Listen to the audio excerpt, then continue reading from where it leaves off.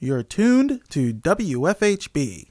Volunteer-powered, listener-supported community radio for South Central Indiana.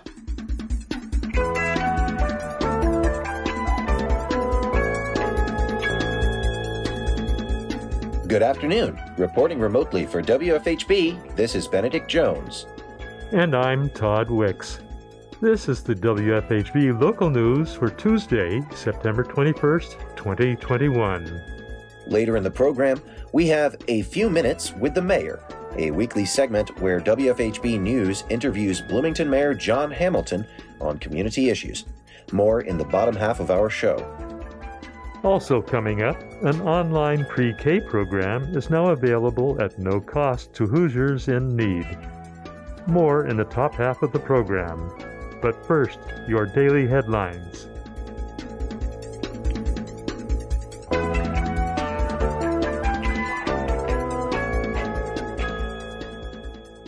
The Bloomington City Council deliberated the annexation ordinances at the September 15th meeting. The council took into consideration the citizens' concerns over increased taxes and removed parcels of land from annexation. Mayor John Hamilton explained why he believes the annexation process is necessary and why the city is following through with it, regardless of the opposition it has faced. When I took office in January 2016, I soon learned that our city had stopped annexing any property in about 2004, despite continual significant growth and urbanization. With lots of public discussion and engagement, we began in early 2017 the process to remedy that disconnect between city boundaries on the books and city development and growth on the ground. In the middle of a very orderly and robust 6-month public process, state interests, primarily conservative rural interests in the legislature, intervened illegally in 2017, seeking to stop our annexation efforts altogether.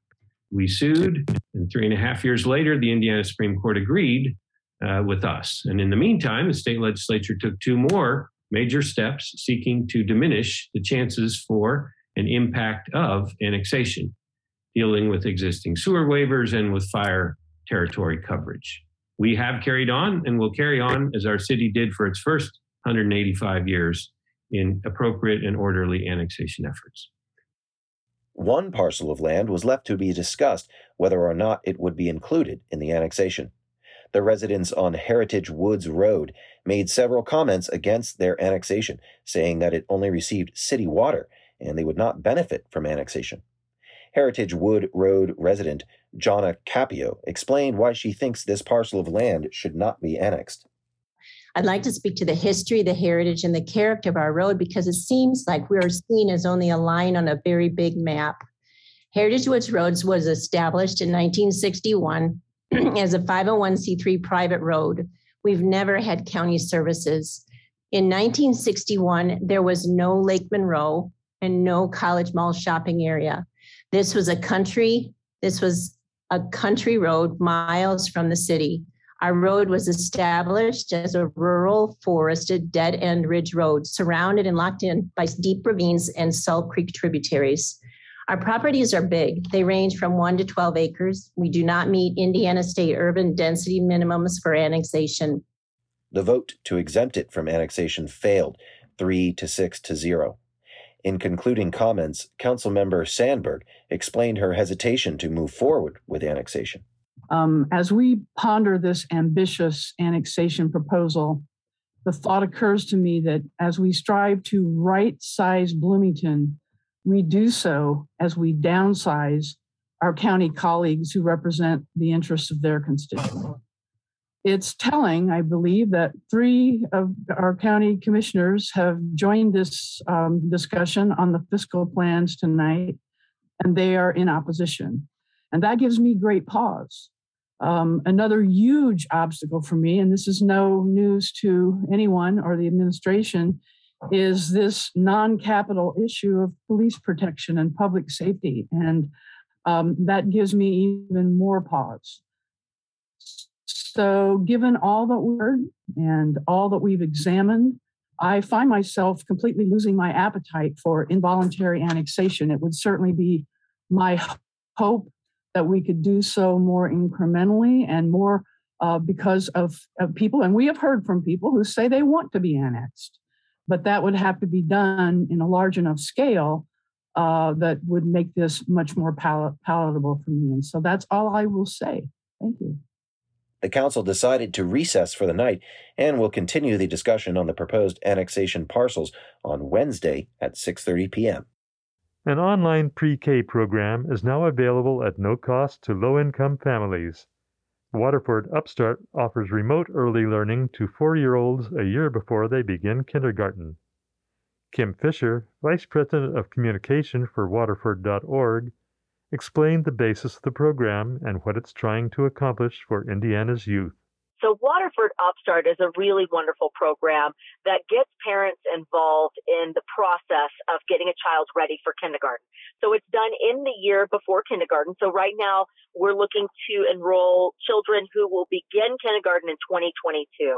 And so the way the program works in Indiana is that we provide our program to children. They use it 30 minutes a day, 5 days a week. It includes literacy, math, and science. And so the children get all three of those things 5 days a week. But then this is the most important part. If you ask me about our program, we get the parents involved too. And so families get a coach that will walk them through the process, answer any questions, call and check in on the families to make sure that, things are going well. And then they also get push notifications 3 times a week. On Mondays, they get a push notification letting them know how their child did the week before. Wednesdays, they get a push notification letting them know exactly what their child is learning in that moment and how they can work with them offline. And that's crucially important. And then on Fridays, they get a social emotional message to give them a topic socially and emotionally that they can talk about with their children. They're typical things that all families should be talking about, but maybe they just don't think about talking about. And so, by the end of this program, children begin right around now and they go all the way through May, where we have a fun little graduation for the kiddos and celebrate their success. But throughout all of that, the idea is to set this foundation of literacy and get these children prepared so that they walk into kindergarten ready. And the average Waterford Upstart graduate will walk into kindergarten reading at a nearly first grade level. The program offers a free computer and internet access free of charge. Fisher speaks to how Waterford Upstart aims to cultivate productive screen time for young children. It is impossible in our world right now to completely avoid technology. So the important thing to do is to make sure children understand how to use technology in the right way and in a responsible way. And so that's why we limit our program to 30 minutes a day in the state of Indiana. According to the American Academy of Pediatrics, an hour of technology a day is exactly what they suggest. So we come in under that amount. But again, what we find is that the children who don't have access to technology, they are the ones that suffer when they get into school. And the very first test that they take is on a computer, yet they don't know how to use one. And so it's important for children to understand how to use that computer and to feel confident on it. And so, again, what we do is education through our program. It's not that mindless, numbing screen time, which, again, the American Academy of Pediatrics has said, educational screen time does not count as screen time. But all that to be said, we do believe in limiting screen time. And so it's all about doing it in the most responsible way that's going to help the child and help the family. We do provide a computer and internet access at no cost to the families that need it. Because in the state of Indiana, we are looking to reach families that are at 127% of the poverty line and below. And so that's basically a family of 4 that's making around $35,000 a year. And so these are the families that will possibly need access to a computer, possibly need access to the internet. So we want to make sure that those families have all the tools they need. Fisher said that children from birth to 5 years old are still being shaped by the world around them. She says that she hopes the program will provide a head start during their developmental years. A child from the ages of 0 to 5, their brain will develop at least 85%. So they are just sponges for learning at that moment in time. So that's why it's really great to start during these years. But aside from that, the reason our program it makes a difference is that you will have children that have all of the resources in the world. They may be going to Montessori school, a really great pre-K, parents as teachers. And so they are prepared. They are learning all of these things at home. When they walk into kindergarten, they're going to be ready to go. It's the children that don't have access to those types of early learning situations. They will walk into school immediately behind.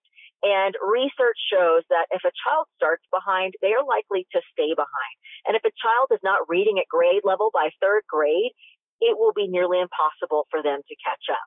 And so it's important to find these children who don't have access to that early learning and give them some form of access to prepare them. Because one of the most important things a child can walk into school with is confidence. And when they walk in and a teacher asks a question and they know how to answer it, they get that confidence immediately.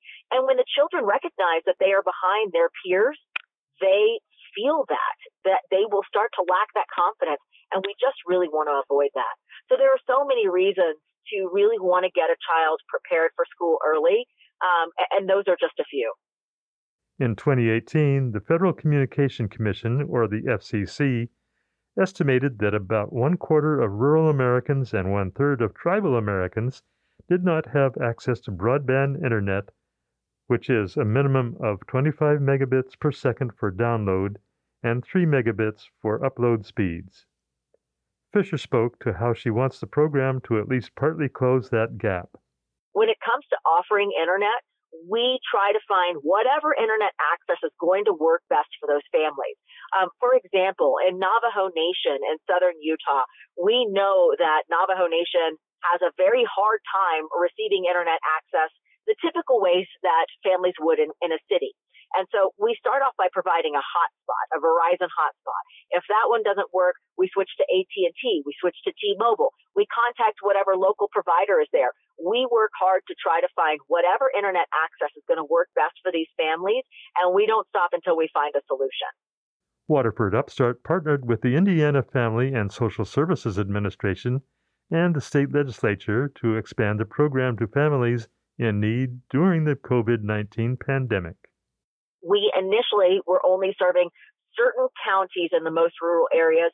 Well, because of COVID and because there were so many families who did not have access to On My Way Pre-K, even if there was one, within a few miles of the home, the state legislature decided to allow our program to reach any family in the state that didn't have access to On My Way Pre-K, whether it was because of transportation or work schedule. And so any family in the state can utilize our program as long as they are at 127% of the poverty line and below, and they cannot, for whatever reason, access On My Way Pre-K. Fisher says that early education sets a foundation for children to succeed in the future. She recommends that parents enroll their child into a pre-K program, even if it's not Waterford. Families with a child entering kindergarten in the fall of 2022 can register for the program at waterfordupstart.org.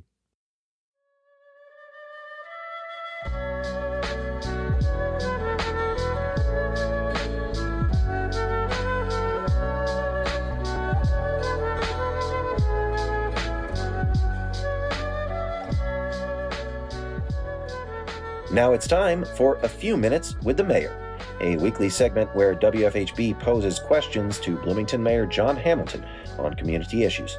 In today's episode, WFHB Assistant News Director Noelle Herhusky-Schneider speaks with the mayor on COVID-19 and climate issues.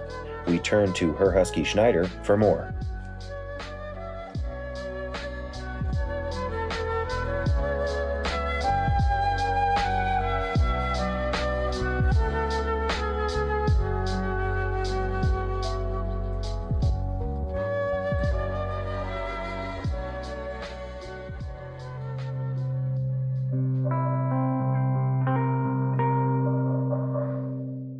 Each week, community members and volunteers here at WFHB post questions for the mayor, and we ask him for you. So, thanks for listening. Here we go.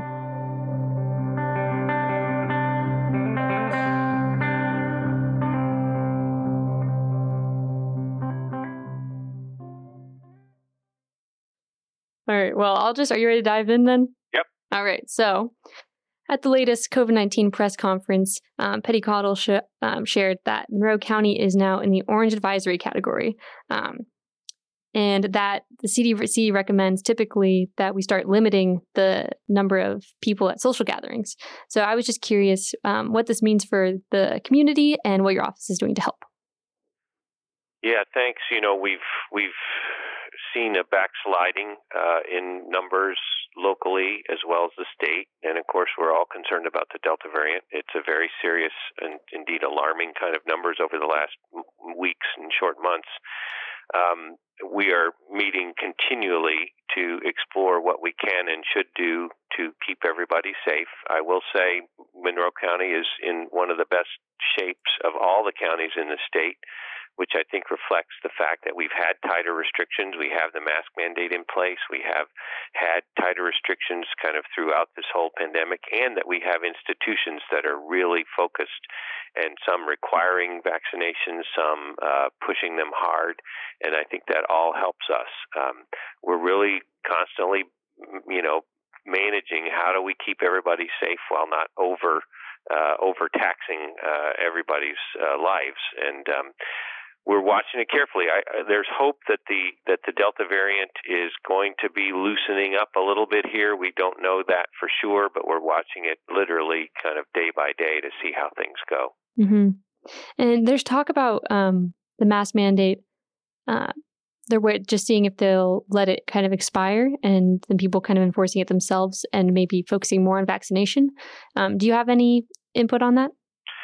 Well, I hope the mask mandate will stay. I've shared that message with the Board of Health, the board that makes that determination shortly here on the recommendation. I think we should keep it. I think the combination of masking and vaccinations has been really important. Continuing to listen to experts, of course, we tried to do that. We are not seeing dramatic numbers rise in vaccinations. Even if there are incentive programs and others, we seem to be kind of stuck where we are. So the masking is really important because we have a lot of people who have not gotten vaccinated and are out and about, and the Delta variant is very infectious. So I hope we'll keep the mask mandate longer. I think it's important unless we see dramatic changes in the underlying infection rates. Mm-hmm. We're going back to quote unquote normal nowadays, and things are fast, and it's kind of been a little wild since, my day-to-day pace this time last year was completely virtual. And I was just curious, from your position as the mayor, how do you see all of this affecting residents' lives and well-being? Yeah, it's a great question, and it's got a lot of facets to it. On the one hand, when in the summer and with certain groups of people, we're able to get back together and face-to-face and see people that we haven't seen in the same physical space for a long time. It can be so rewarding and important, and that mental health and that joy that can come from those kind of interactions is so important, or whether it's seeing an outdoor concert or other things like that. Those are very real. They're really important. And it's important for us to figure out how we can help make that happen safely. On the other hand, we are not out of the woods, and we're not back to normal, and we have to continue to be careful. There are people dying every day in our state. There are people on ventilators just across town in our hospital right now that may not make it. And so being very cognizant that we cannot just act like everything's okay, because it's not yet. It is frustrating that we feel close. We can kind of see where we might get to, but frankly, because we don't have enough people vaccinated, we're not quite there yet. So I'm very sensitive to this really tough balance between continuing to make sure we protect each other, our families, and our loved ones on the one hand, while also really desiring to be able to do some of the things we want to do again. And it's a tough time. I'm very sympathetic to what everybody's going through, from economics to mental health. Mm-hmm. And nice segue there. You mentioned economics, and so during all of this, Laughing Planet, Darn Good Soup, Poorhouse, personal favorites of mine, and about 16 others, give or take, have closed their doors. How does the Bloomington government help local businesses stay open? This has been a brutal economic recession since last spring in 2020. We've had just off a cliff in terms of employment and the economic output of our country, and it's taken out some businesses. It's been incredibly challenging. We were actually just looking back at March and April of 2020 and how we activated the Economic Stabilization and Recovery Group, which was a mix of local players inside government and outside government that really focused on how do we try to help make sure we do everything we can locally to let businesses get through this and nonprofits and others. I think the millions of dollars that we put out into the economy really helped. Enormous help too from the federal government programs starting last year and continuing this year with the American Rescue Plan Act and the CARES Act. Those have been incredibly important to try to get money both to businesses but also to customers and consumers so that they could keep food on their table and keep employment when possible. But there's no way around the fact that we're still many jobs lower than we were in February of 2020. So there's a lot of people struggling. We're continuing to work, find loans, find support, help businesses get through this. We're doing a lot of employment support programs, but I know this is a big challenge, and I do want to thank the government, the federal government, the Biden administration, and the Congress for the American Rescue Plan Act money. That $22 million is very helpful to us for housing supports, affordable housing, for job supports, for infrastructure, and avoiding layoffs. But we're not out of the woods on that. Mm-hmm. And I think people might be curious, but you don't have to answer because this could be free PR for some business. You have a personal favorite restaurant here in Bloomington? Well, I am careful answering that kind of question because I love so many. I would say one of the things we tried to do to help restaurants was open up outdoor space. So we know eating outdoors is safer. So anytime you see the chance, patronize your local establishments, and I would say encourage particularly those that are able to do outdoor space. Not all of them can, but when they do, it's a way to help them get through, help support their employment, and help them get through. We've done a lot on Kirkwood. It's a great place to go down and see what you can do there around the square. Other places downtown are terrific places to experience. I think we're going to be headed into some nice fall weather, and I hope that may give people a chance to do some outdoor dining that they might have been looking forward to. Mm-hmm. So, moving to a slightly different topic, at a Bloomington City Council meeting, they approved a design for an apartment building on Curry Pike with solar panels and vegetation on the roof, which I thought was pretty cool. But then later on the Bloomington Reddit page, I read some residents expressing concern that traffic will be pretty hard on that bypass. And some residents brought up the idea that maybe another kind of bridge there would be good, kind of like the B line. And I was wondering if you know of any plans for this or ideas moving forward for how pedestrian traffic can be easier with that big bypass, and now that there's a lot more development going on that road.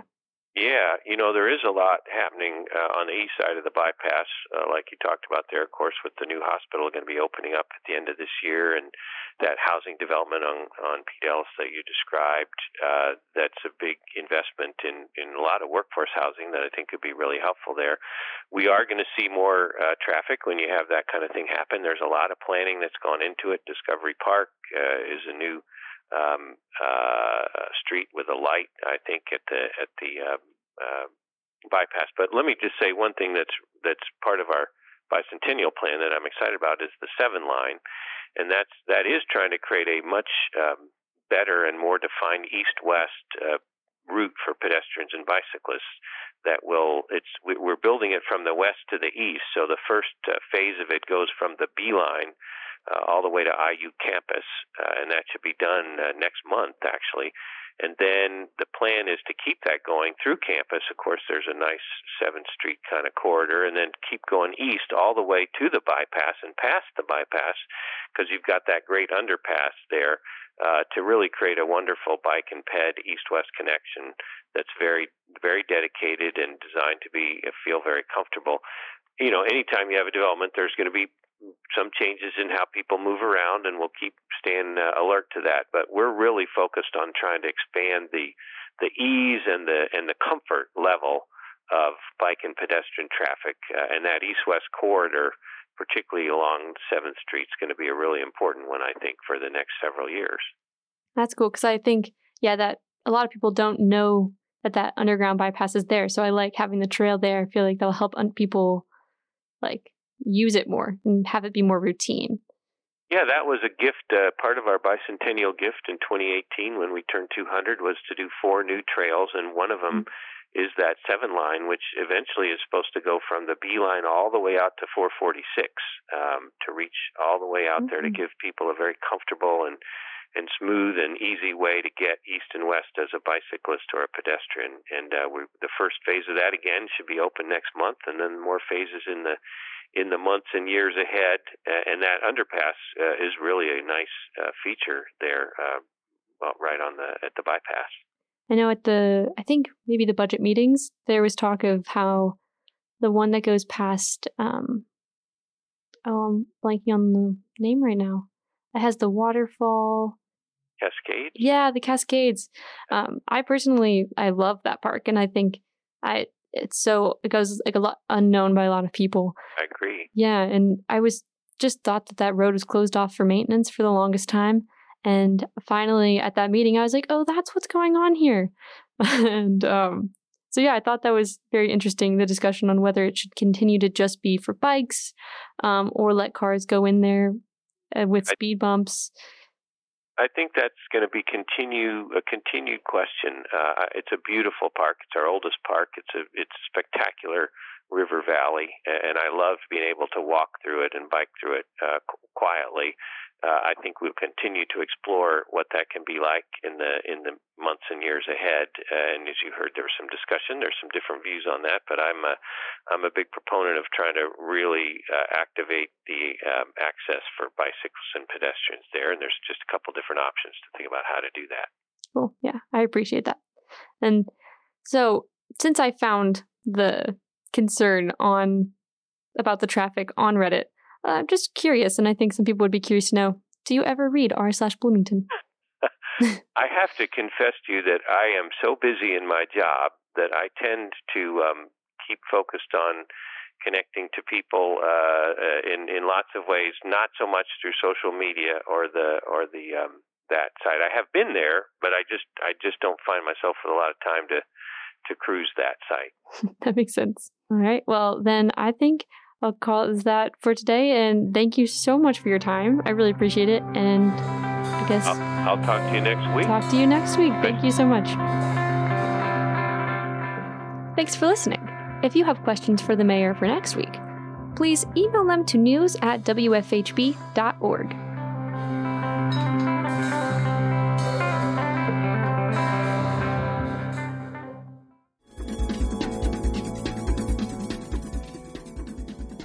You've been listening to the WFHB Local News. Today's headlines were written by Cade Young and Noelle Herhusky Schneider in partnership with CATS, Community Access Television Services. Our feature was produced by Noelle Herhusky Schneider. Our theme music is provided by Mark Bingham and the Social Climbers. Engineer and executive producer is Cade Young. For WFHB News, I'm Benedict Jones. And I'm Todd Wicks. Thanks for supporting Indiana's only volunteer-powered, listener-supported, independent daily news program. You can hear tonight's full broadcast online at wfhb.org. You can be a part of our award-winning news team. For more information about joining our volunteer team of citizen journalists, email news@wfhb.org. Now stay tuned for Planetary Radio, an exploration into outer space, coming up next on WFHB.